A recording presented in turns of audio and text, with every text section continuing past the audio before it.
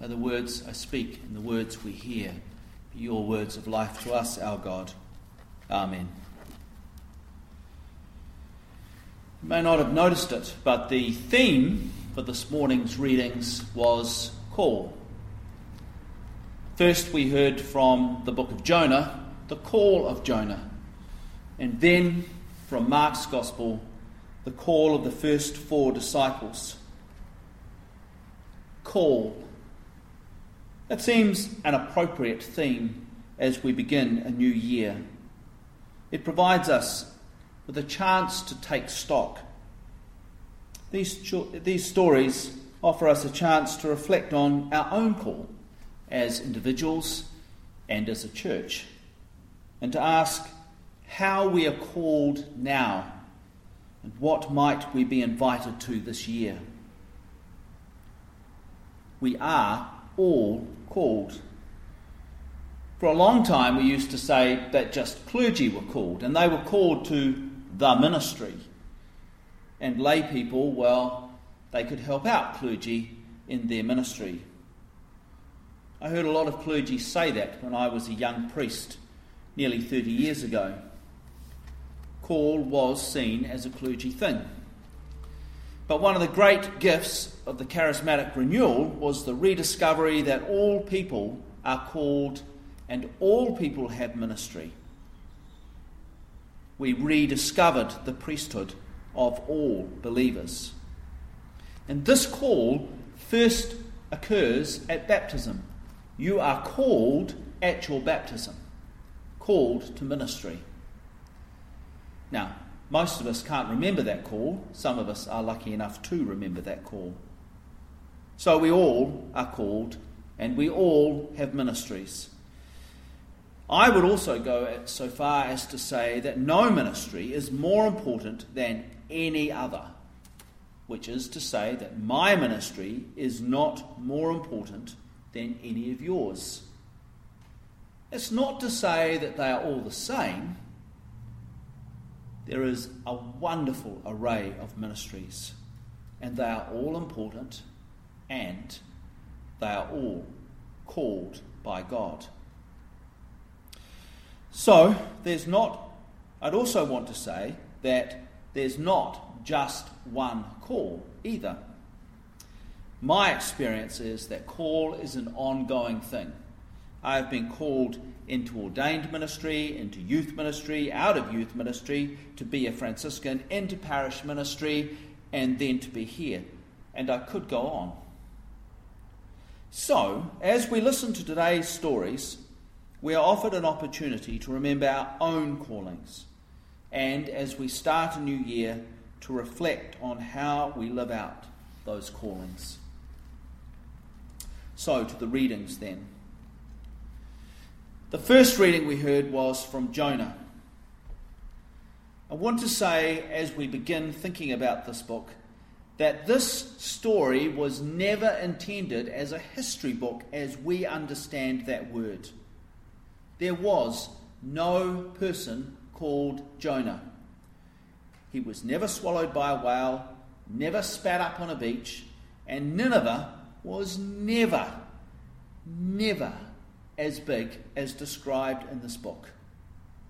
And the Assyrians, they never repented from their years of conquering and killing and displacing people across their lands. This is not a history book. It is a satirical book. It is a story that pokes fun at the narrow-minded thinking of so many people of that time. Narrow thinking about who was in and who was out, about who was in the in crowd and what that role of the in crowd was, and where God fitted into all of this.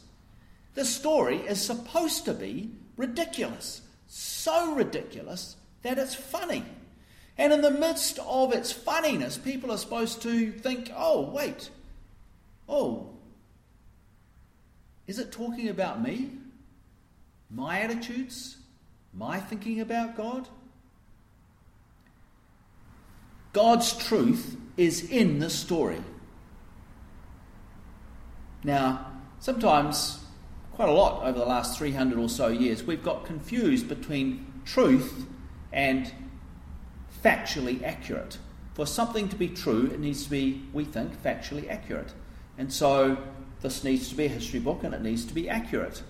It's not. Trust me.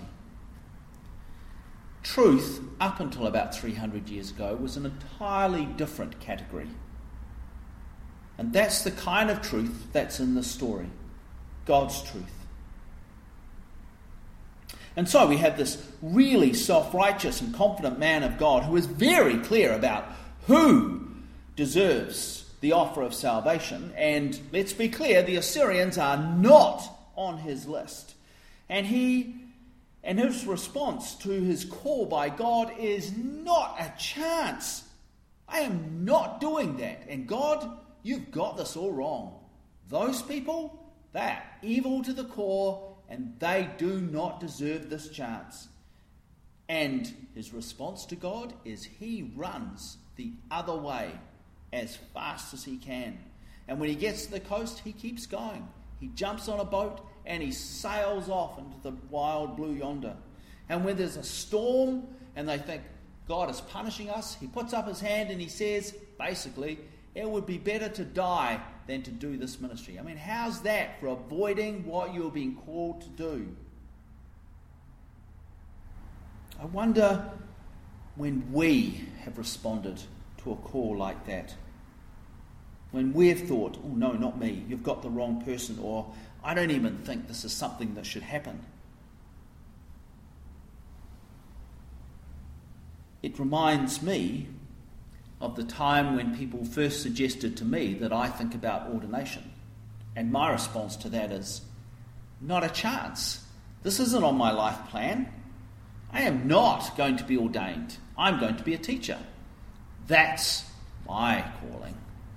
And I thought that by not going to church, that would deal with that particular problem.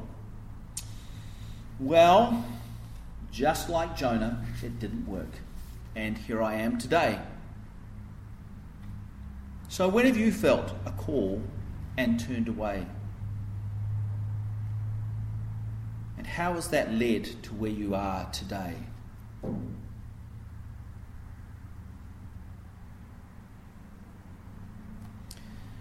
We then have the story of the call of the first 4 disciples. Now, there's a lot that's interesting about the story, but one of the things that's interesting about the story is that it comes right at the beginning of the gospel. Now, one of the common ways we can understand the first line of the Gospel of Mark, to remind you, the first line is the beginning of good news, of the beginning of the good news of Jesus Christ, the Son of God, is that this isn't a statement that this is the beginning and the rest of the story is the good news of Jesus Christ, the Son of God, but actually the gospel as a whole is the beginning of the good news of Jesus Christ, the Son of God, and that the good news continues on after the gospel. So the story of Jesus then is the beginning of the good news. And so right here at the beginning of Mark's gospel, we have John the Baptist recognizing who Jesus is, the baptism of Jesus, and then you would think that Jesus would go off and do something wonderful, which is what he does immediately after the story we heard today. But no, the first thing he does is call others into the good news. The good news isn't just about Jesus. And the good news does not stop with Jesus. The good news carries on through to the hearers of the gospel in Mark's community, which tradition tells us is in Rome. They are writing the story of the good news of Jesus Christ, the Son of God, in Rome. And we, as hearers of the good news, are also writing the story of the good news of Jesus Christ, the Son of God, here in Tauranga today. The story begins with Jesus, but it carries on through those first 4 disciples and others who Jesus called, and all those who have followed them through to us today and beyond.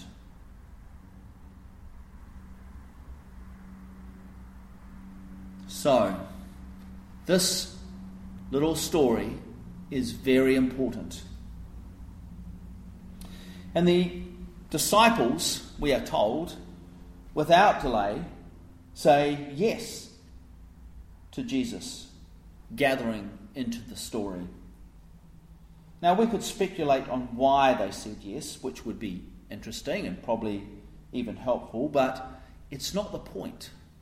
Mark didn't want us to spend a lot of time thinking about why they said yes. He wanted us to note that they said yes. It seems that they knew deep in their heart that this was the right thing to do. And they left all that was known to them, all that was expected of them, behind and followed Jesus. When I finally said yes to ordination, it was that kind of moment. I was training to be a teacher. I was looking forward to a life as a teacher. And then there came a moment when I just knew that I was going to be a priest and that this teacher thing was going to be very short term.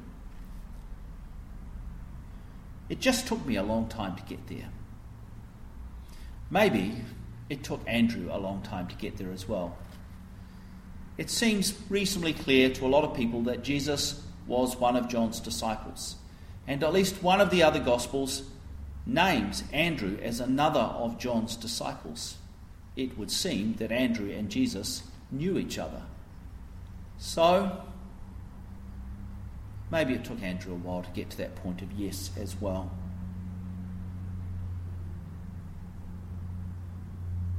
So when have been the moments that you have said yes? When you've known deep in your heart that this was the right thing? And maybe, when have been the times that you have left behind all that was expected of you and followed?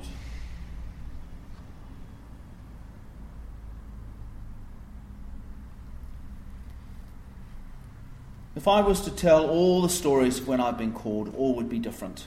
Some have been sudden and unexpected. Some were gradual. They took time as I gradually opened myself up to that possibility. Sometimes I thought I was being called to something, some things that I thought I had a lot of experience and gifting for, and I would make a really good job of it. And I didn't get the job. Wasn't called. Not for me. Sometimes I just had to remember that call isn't about me and what I like and what I'm good at. Sometimes it is, as Jonah reminds us, all about God. What God will do through us. Remember, Jonah does not want this call. When he's spat up on the beach, he goes to Nineveh in a huff. He preaches the shortest sermon known in human history, 8 words. Don't you wish that I preached 8-word sermons?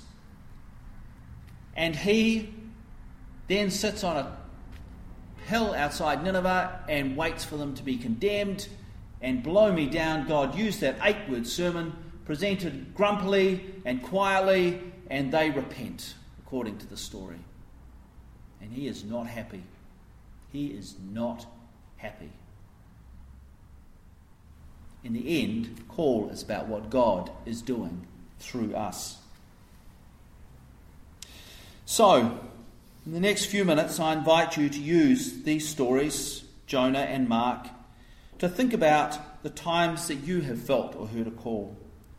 And if you want, I invite you to talk to your neighbours and maybe talk about how you are called now and what that might mean for you and for us in this new year.